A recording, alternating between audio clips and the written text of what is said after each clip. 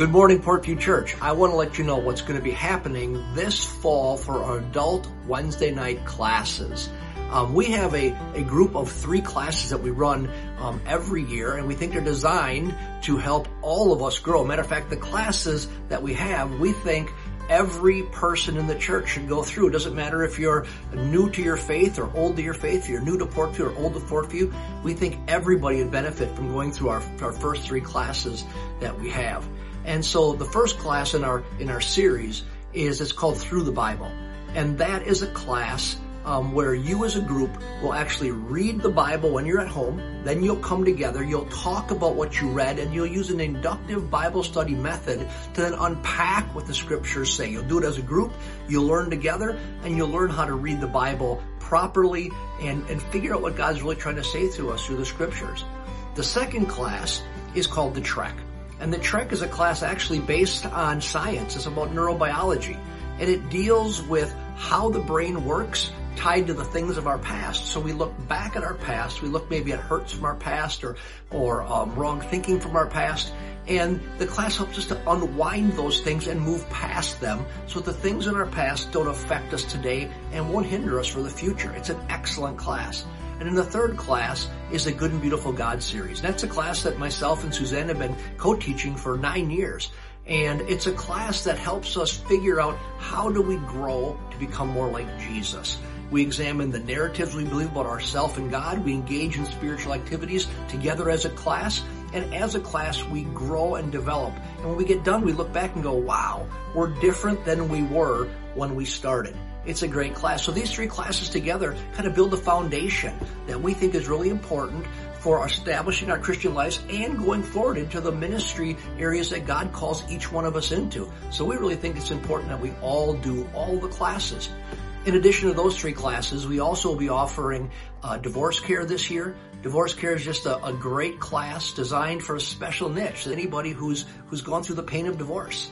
And we really think it's important to love each other in these hard times. And this class is designed to do that and give you tools for going forward. It's also a great class to invite a family member or friend to that's gone through the pain of divorce.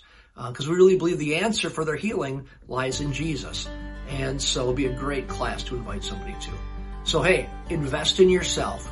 Join one of our classes this fall. You won't be sorry that you did it. Bless you, friends. So those classes will be kicking off on September 6th. September 6th is an open house where we're going to have a cookout that's going on, and then we'll start in here with a little bit of worship. We'll talk about the classes. People get to go then to the different classrooms and see what the classes are, get further information if you want to, find out more. You can get signed up. The Trek class, you actually have to sign up. It's a class that we use another organization's materials, and that Mike and Cora lead that, and you'd have to actually sign up through their organization, so we can help you with that. And then we're just going to hang out for the rest of the night, having a cookout. That'll be here. Cookout starting at 6:30 p.m. and, I'm sorry, 6 o'clock p.m. The cookout is beginning. And we have an ask for you. We have an incredible group of people that every Wednesday night volunteer to take care of all of our kids. Now, we have ministries in the school year from everything from birth through adult on Wednesday nights. The place is packed on Wednesday nights.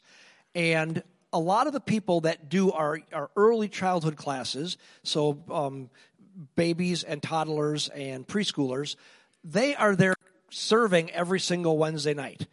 And a lot of them would like to actually be able to take a class, but they can't ever take a class because they're watching everybody's kids who are taking the classes. Now, some of you have been through the classes, at least the classes that you desire to take, and we're going to ask you to do something. If you've taken the classes already or taken the ones that you desired to take, and you could say, hey, I could even volunteer one Wednesday night a month taking care of our littles, we would love that. And if you're willing to do that, Christine would love to talk to you. She would love to, because we're trying to give some of the people that are serving every week the opportunity to be like, hey, I want to take that class for 10 years, and I can't because I'm always serving in the watching the kids. And so, or teaching the kids, not watching, teaching the kids, blessing the kids. And so if you would ask the Lord if maybe He wants you to serve a Wednesday night a month in early childhood, we would love to have you do that. Right? Amen. Well, hey, We are blessed to have Pastor Paul come in, continuing on with our series about the patriarchs. Come on up, Pastor Paul.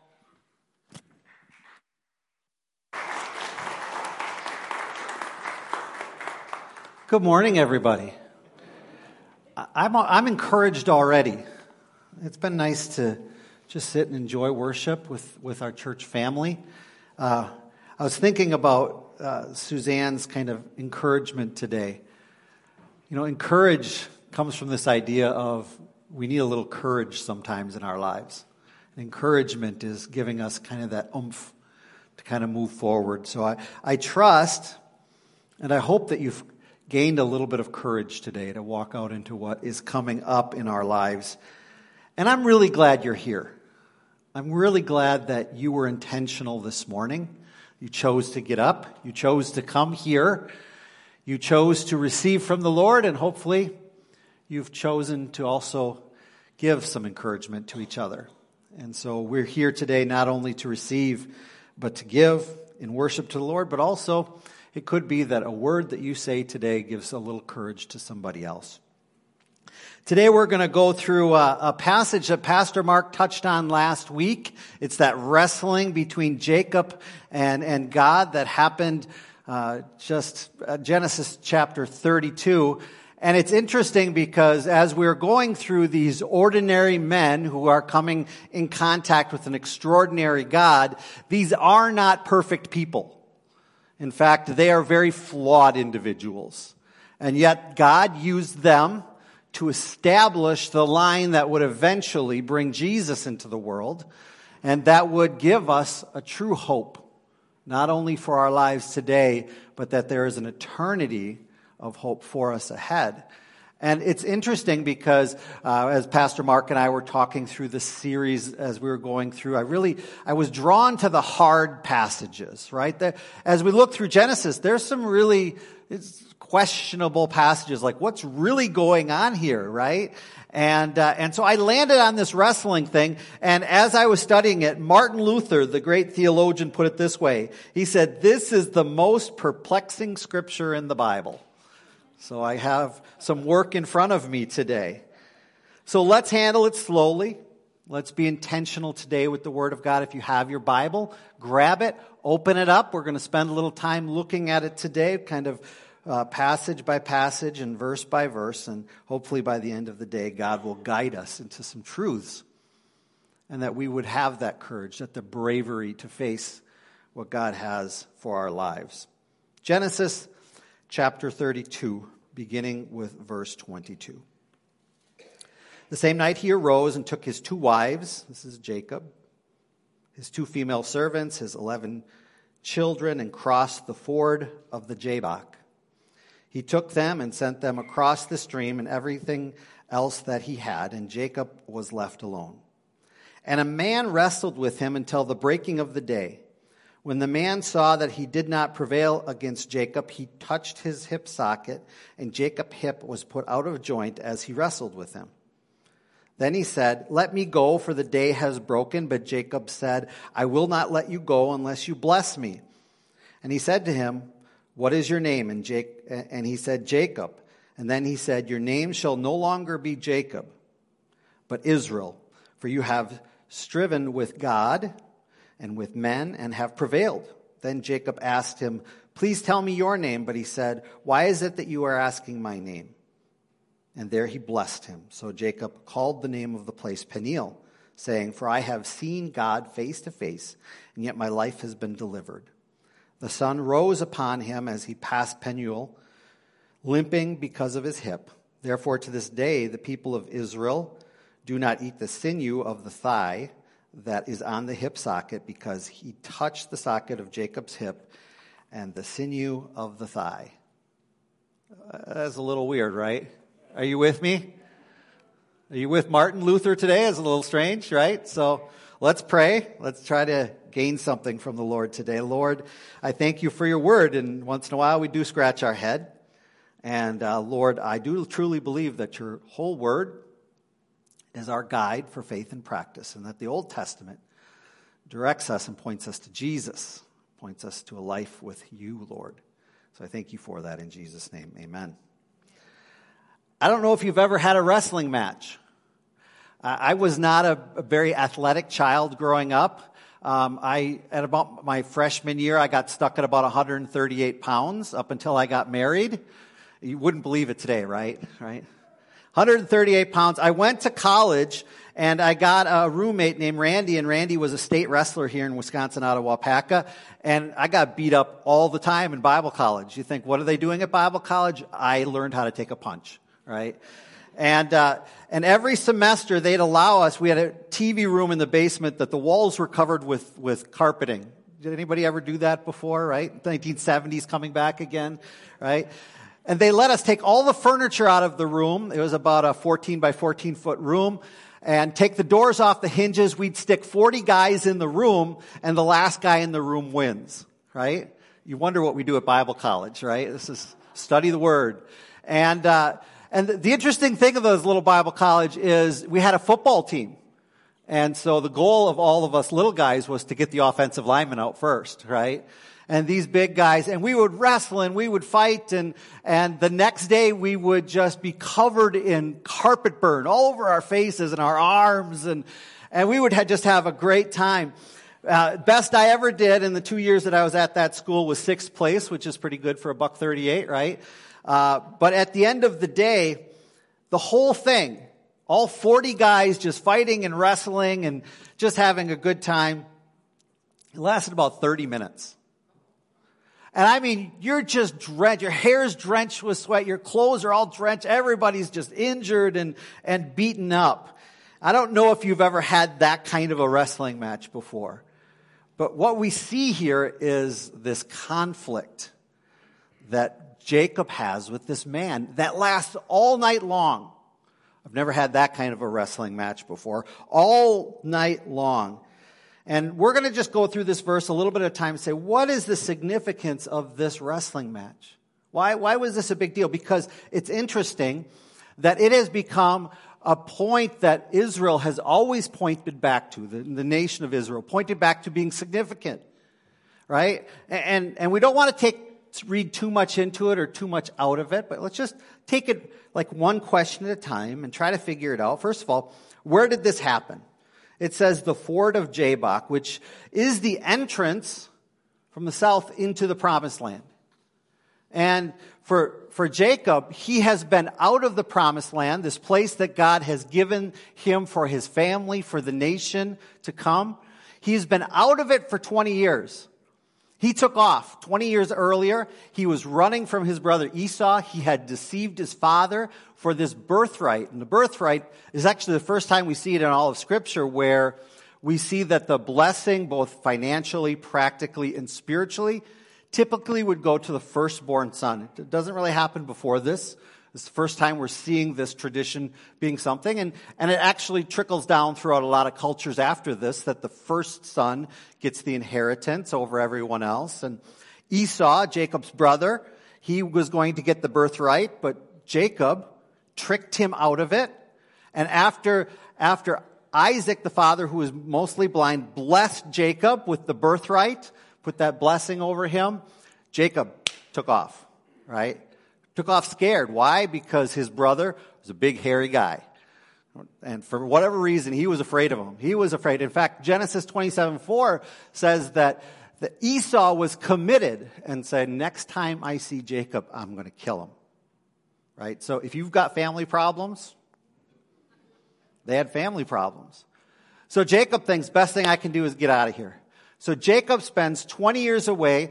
It's where he meets his sister wives, not really a good thing, right? But Leah and Rebecca, they get married, and he has a mess of kids, and God blesses him practically and financially, where his flocks just become so big, and he works so hard. At this point, he's deciding to go back, to leave his father-in-law's family, to go back into the promised land, and he's scared to death, right? The chapter before this, he's talking about how can I appease Esau? How can I go back and don't start a war? How can I make sure that he just doesn't kill off my entire family? Right? And so he's nervous. And so he sends his family up over the river, over the stream, entering back into the promised land after 20 years. And here he's going to reconcile. It's interesting because from those 20 years, there is this bracketing of experiences. In fact, in biblical literature, it's called an inclusio. In other words, when Jacob left, he left and had this spiritual experience that we often call Bethel, the house of God, where he sees this amazing vision from God, and then he goes off for 20 years, and as he's entering back in, it's almost like that season of his life was coming to an end, and it was bracketed with a second experience with God, right? And this was this wrestling match. And this one little experience comes right in the middle of this time when he's just running away from the reality of all of his flaws, of his deception, and all the things that he was doing. And he's coming back into conflict. He's coming back into a hard time. I don't know if you've ever gone through a hard season. Maybe a hard season that you have created. We don't like saying this, but some of the hardest things we go through are not our fault, or are not the fault of other people, but it's our fault, right? We're here because we've done this, and we go through the hard times, and that was Jacob. And here he's coming back, and he's intent on finding reconciliation with Esau. Hebrews chapter 12 gives us that foundation for ourselves today, when it says, "Make every effort to live in peace with everyone, and to be holy. Without holiness, no one will see the Lord." So Jacob is coming back for reconciliation. I think a good thing. He had left as being that schemer. So who is this man? And it's interesting because I've read a lot on him this week. I've just been reading a lot on this man that just kind of comes forward and they start wrestling together, right? John Wesley in his hymn, "Come, O Thou Traveler Unknown," called him Jesus. He really believed it was Jesus that was the wrestler there. An early historian from about 100 or 200 years after Jesus' death was Josephus, and he thought Jacob was just having some kind of a dream. Philo, equally so in the same age, really just believed that he was dealing with his personal vices. Jerome thought it was just an earnest prayer meeting. I don't know, I've never had a prayer meeting that really threw out my hip before. Come on Wednesday nights, praise God, right? But Jacob put it this way. He called that place Penuel, which means God face to face. Jacob really felt like this physical man that he was in conflict with was God. And in fact, Hosea would later put it this way. He struggled with the angel and overcame him. He wept and begged for favor. He found him at Bethel and talked with him there. And so I think the best interpretation, the best understanding of this wrestling match that was going on is this guy was what we would today call a theophany, or a physical representation, a visible manifestation of humankind to God. It was a way in which God was kind of connecting with man in a physical way. And we see this happening several times in Scripture. One was just with Abraham as these individuals came and talked to Abraham about the impending doom for Sodom and Gomorrah, right? Several different locations, God reveals himself in humankind and connects with us. And that's what it is for this situation, a theophany, whether an angelic being or a representation of God himself. And God used this theophany and prophets prior to Jesus' coming. And now it's totally different. Now, sometimes we know in New Testament, Scripture talks about occasionally we entertain angels unaware. How many of you read that Scripture, right? Where there are circumstances that we may interact with something more than a person. But Hebrews 1 gives us a little guidance in that. It says, "In the past, God spoke to our ancestors through prophets at many times and in various ways. But in these last days, he has spoken to us by his Son, whom he appointed heir of all things, and through whom also he made the universe. The Son is the radiance of God's glory and the exact representation of his being, sustaining all things by his powerful word." Today, we have the opportunity of connecting with Jesus and knowing God through Jesus. Through his word, it is revealed to us, and so you don't have to worry about if the person sitting next to you is a theophany or not. Could be, right? I don't know. But the reality is that the Holy Spirit that is sent by Jesus is today interacting with us, is today guiding us. John 14:26 puts it this way, "But the advocate, the Holy Spirit, whom the Father will send in my name, will teach you all things and remind you everything I have said to you." So today, if you're really wanting to connect with God, it's probably not going to be a wrestling match for us today, because God has sent Jesus, and Jesus has brought his Spirit on us. And so today, we are being led by the advocate. We are being guided by his Spirit, and he is walking with us in our lives. And I encourage you today, this week, to connect with the Spirit of God, to be open to the Spirit's guidance, to open to what he's saying. There's a book called Deep Work, specifically concerning the workforce in our work lives. It was written by Cal Newport. And he writes about two kinds of things that we do in our normal daily lives. He calls that work and deep work. Work has to do with tasks, right? Everybody has tasks. Maybe your job is more task-oriented, where you come into your workplace or you come into your daily life and you gotta get things done, right? And it's just one thing after another. But for others, maybe our work time, maybe a portion of our day or all of our day, is what Cal would call deep work. And this is where time just flies away. Creative people have a tendency of doing more deep work, where they get really lost in their work, right? And you sit down and maybe you have to write something, or maybe you have to study something, or maybe you have to create something, and you sit down and suddenly 4 hours is gone. That's what Cal would call deep work, where you're really engaged in the thing you have to do. And he likens then our own spiritual lives in that.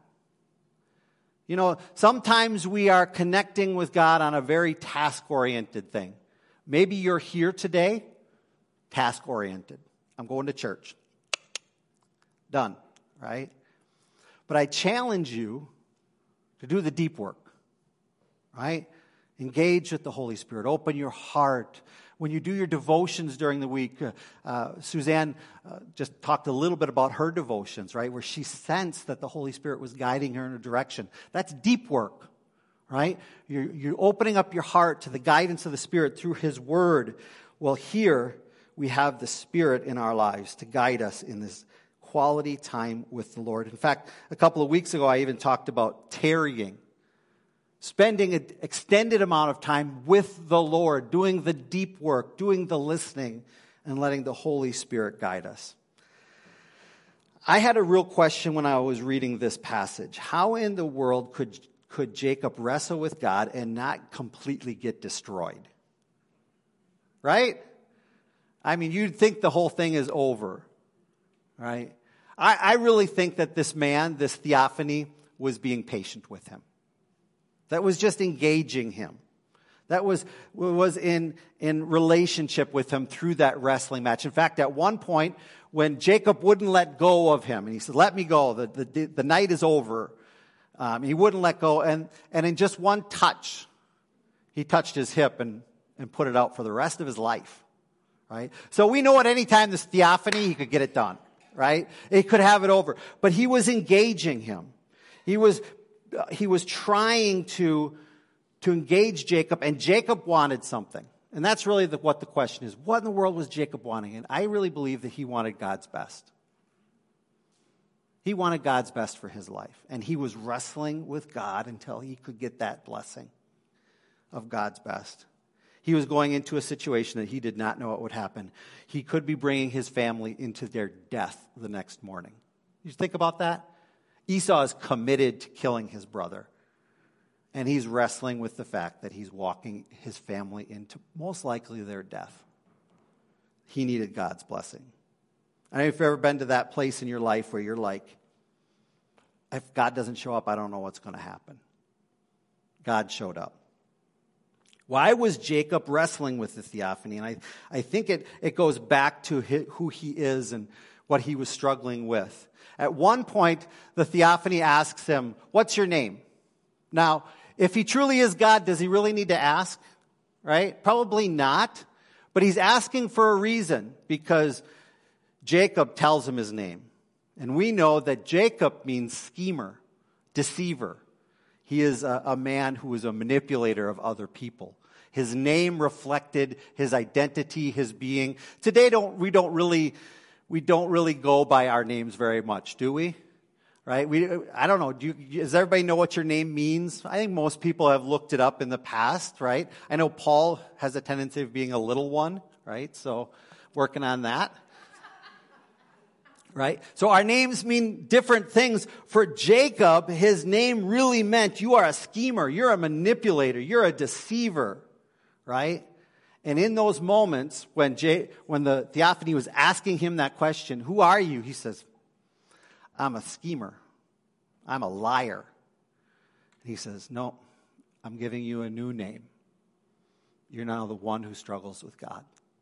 You're now the one who comes to God for that blessing. You're now the one desiring God's best by any means necessary.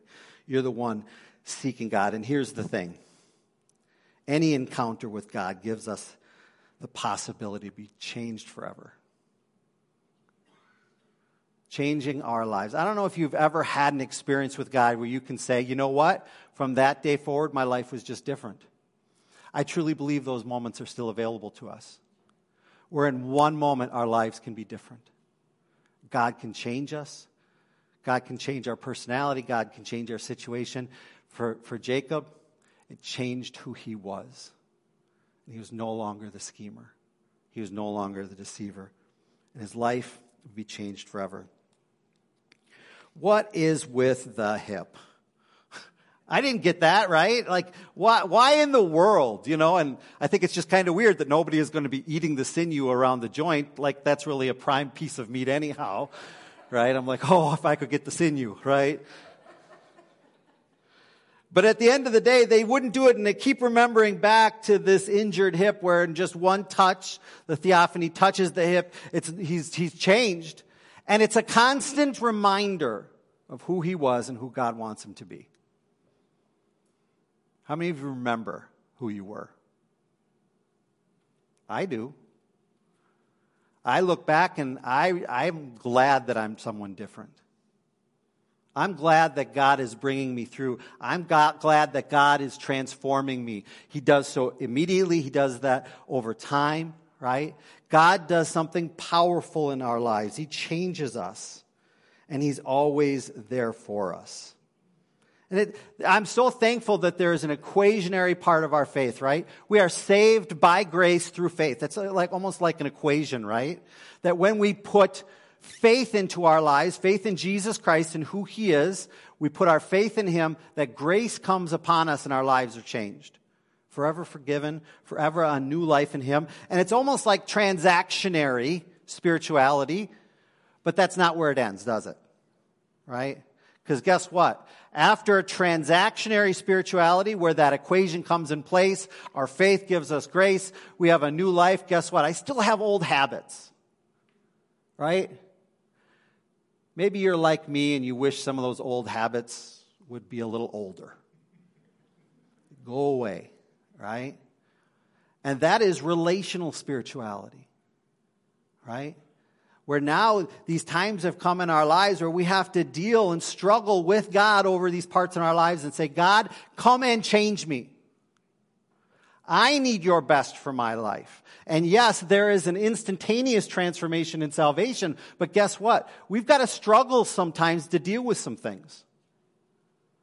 All of our classes that we talked about really have to do with our perception of who God is and where God wants us to go and to receive God's best for our life, for our family, for our future. And it all comes around that relational spirituality, not just check the box. I prayed a prayer. I got work to do. I don't know about you. My life has often had these habits that I say, Lord, come and be a part of this. And I've seen through relational spirituality a transformation in my life.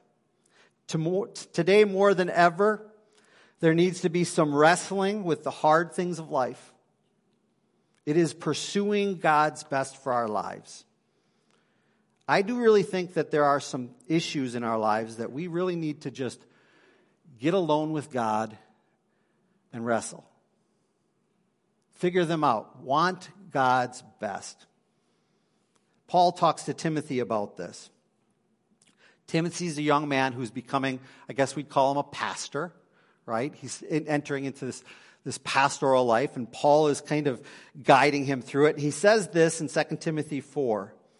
Preach the word, be prepared in season and out of season, correct, rebuke, and encourage with great patience and careful instruction. For the time will come when people will not put up with sound doctrine. Instead, to suit their own desires, they will gather around them a great number of teachers to say what their itching ears want to hear.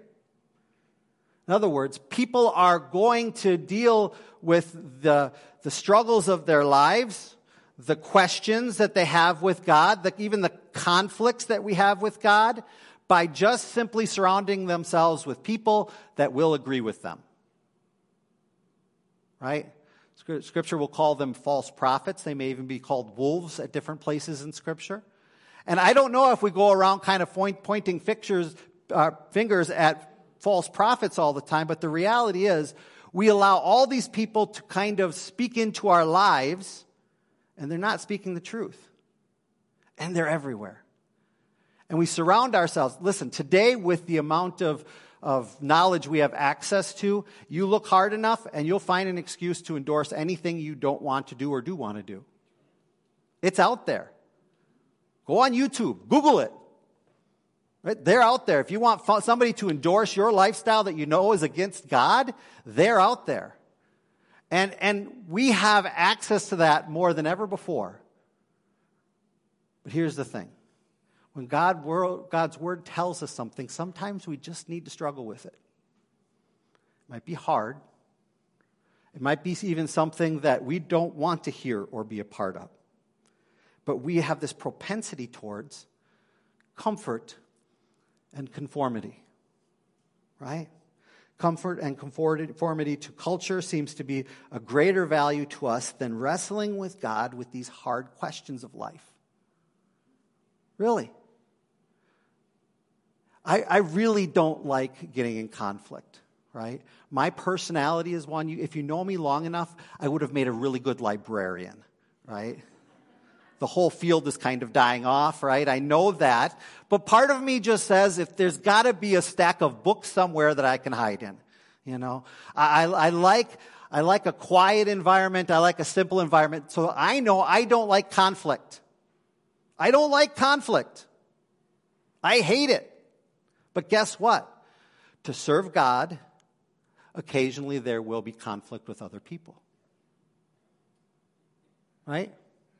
Occasionally there will be conflict with ideas. Now here, what we know is that the fruit of the Spirit will bring apart peace and meekness and humility. And so there's the ability to disagree without being a jerk.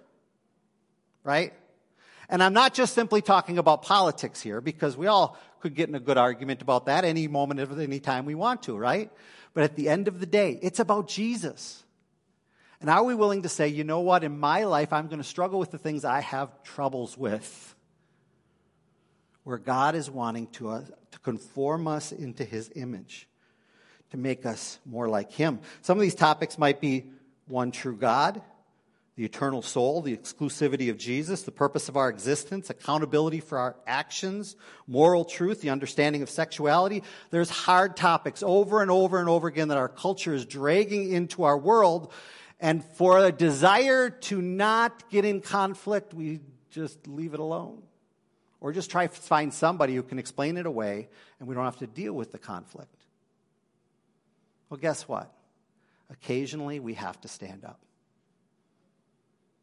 Occasionally we just have to say with love, meekness, and humility, I'm going to wrestle with this topic. I'm going to deal with it in my family, whatever it might be. I'm going to deal with it with my friends. I'm going to live for Jesus in a way that just doesn't make it easy, right? And occasionally our government, and occasionally the people around us might not like it. And that's okay. Let me tell you, the librarian here is telling you, it's okay to be in conflict occasionally on ideas and saying we disagree. For me, Whether I feel one way or the other, I'm going to do my best to let the Word of God be my source for faith and practice. Right? And I really challenge you here. It has nothing to do with whoever's speaking up here, whatever our opinion might be. It has everything to do with what is the Word of God guiding us in, and to do our best to follow it. So, quick questions to ask ourselves while we seek God's best for our lives. Who are the loudest voices in my life? Okay, if we're really surrounding ourselves with individuals who just encourage us and not, say things that we like to hear, rather than not just the hard things to hear about who we are and what we think and how we should live. Who are the biggest voices in your life, right? And there's so many ways those voices speak into our lives. And I'm here to tell you that there's some popular music out there right now that is false prophets. There are some podcasts that you may be listening to that is false prophets. There may be a YouTube channel that you like watching, and it may be a false prophet.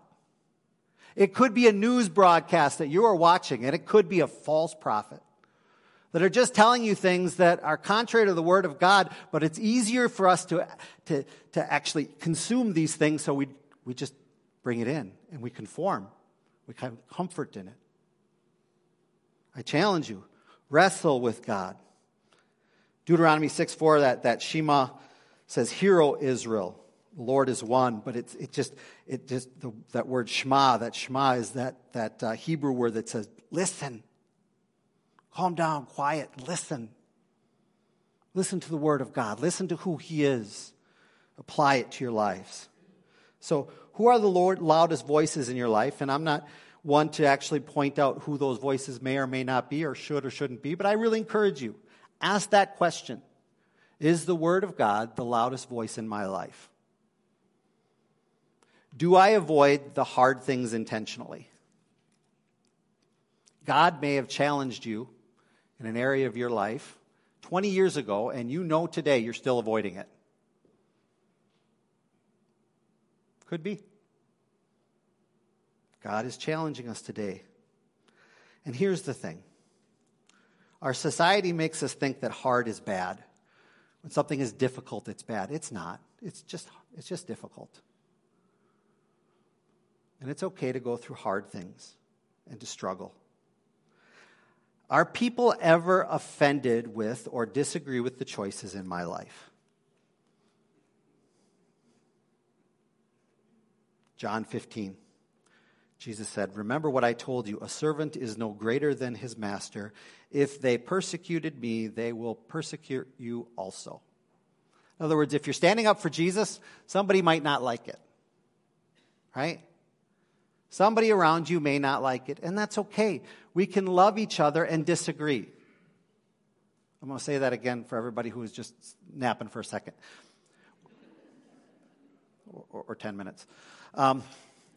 We can love each other and disagree. Did you hear that? It's okay to love people and disagree.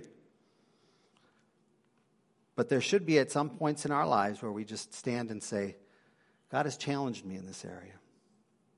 And finally, and I think this is really important for us to spend some time on occasionally, does God approve of my choices? I think that's one to spend a little time on.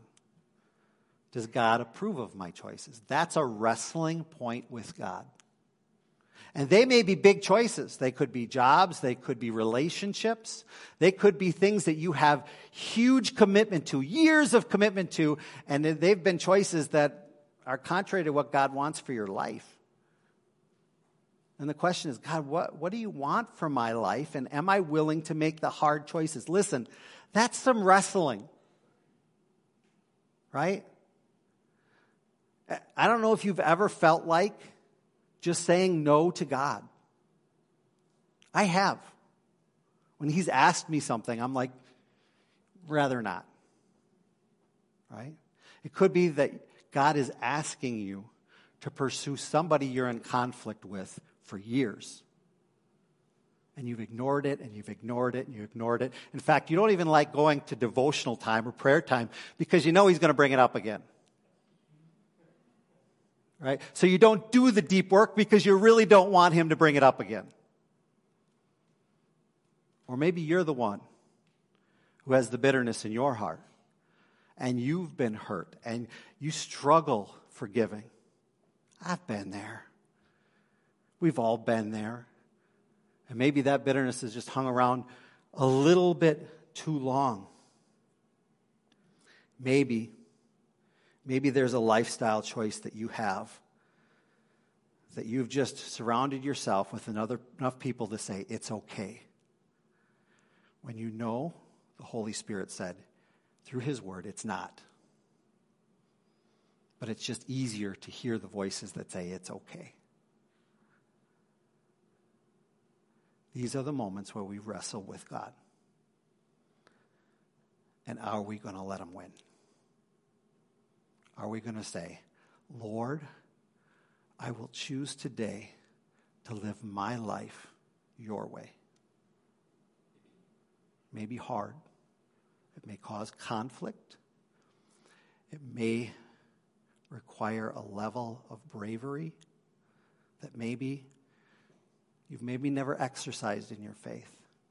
But I challenge you today, through the guidance of the Holy Spirit, to let Him come in and speak to you. I'm going to ask the worship team to come up. We're going to close in just a few more moments of prayer and worship. In Buddhist Japanese folk religion, there is this these three statues. They're monkeys. And it goes that if you hear no evil, if you see no evil, and if you speak no evil, then you'll have no evil in your life. That's probably not true. But how many of you seen the monkeys, right? They got their hand like this. There's three monkeys, right? But I think there's something we can learn from this little, Japanese folk analogy, that it's easy sometimes to just go through the routine of what it means to be a follower of Jesus. Just ignore Him. Give lip service and integrate ourselves into the culture of being a Christian. We add in the vocabulary, God bless you, how are you, brother and sister, with the point, right? We integrate all what it means for the culture and our government and how we relate to it to be a Christian in it. We cover our eyes, cover our ears, cover our mouth, and we just don't listen to what God might be saying to you. In a moment, Jacob's life was changed forever with one touch from God. I don't know what God might be asking you today, but I really challenge you today to do the deep work of listening to the Holy Spirit. Wrestle with these hard choices. Lord, how do you want me to live my life? Lord, what should I do about my children? Lord, what should I do about my job? Lord, how should I relate differently in my marriage? Lord, how do I change this part of my life that I know just does not bring you pleasure? And I really, truly believe as we offer up these moments in our lives, that our lives can be changed forever. If you'd stand with me. Once in a while, we pray dangerous prayers, and here's the dangerous prayer. Lord God, show me. Show me these areas of my life that I may need changing. Show me these areas that I just need to wrestle with you. Maybe it's an idea that in your heart you disagree with, but the Word of God says differently, and you just need to trust the Word. That's a wrestling match. Are we willing to put our lives before Him? So if you would just take these few moments, bow your heads. I'm going to take just a moment of silence. And would you ask the Lord to guide you today?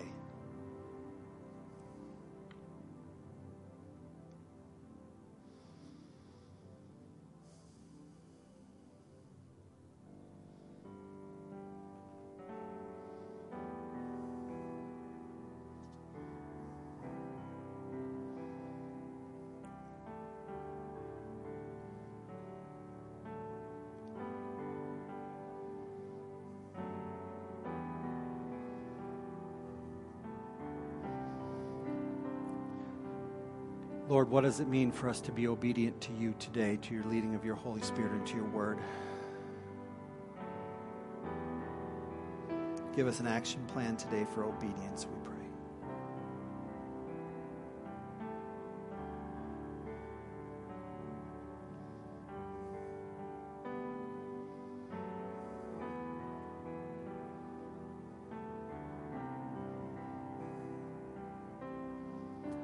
Challenge you today, don't run from God, don't hide from God, don't try to cover your ears from his voice. He's wanting to speak to you. He wants to guide us into the best life possible, the best way. Heavenly Father, would you help us to engage in an action plan that follows through with maybe what you're saying today in our own personal lives, these ideas, these issues that we are wrestling with you. Lord, help us to be more like Jesus. Help us to live more like Jesus, I pray. In Jesus' name.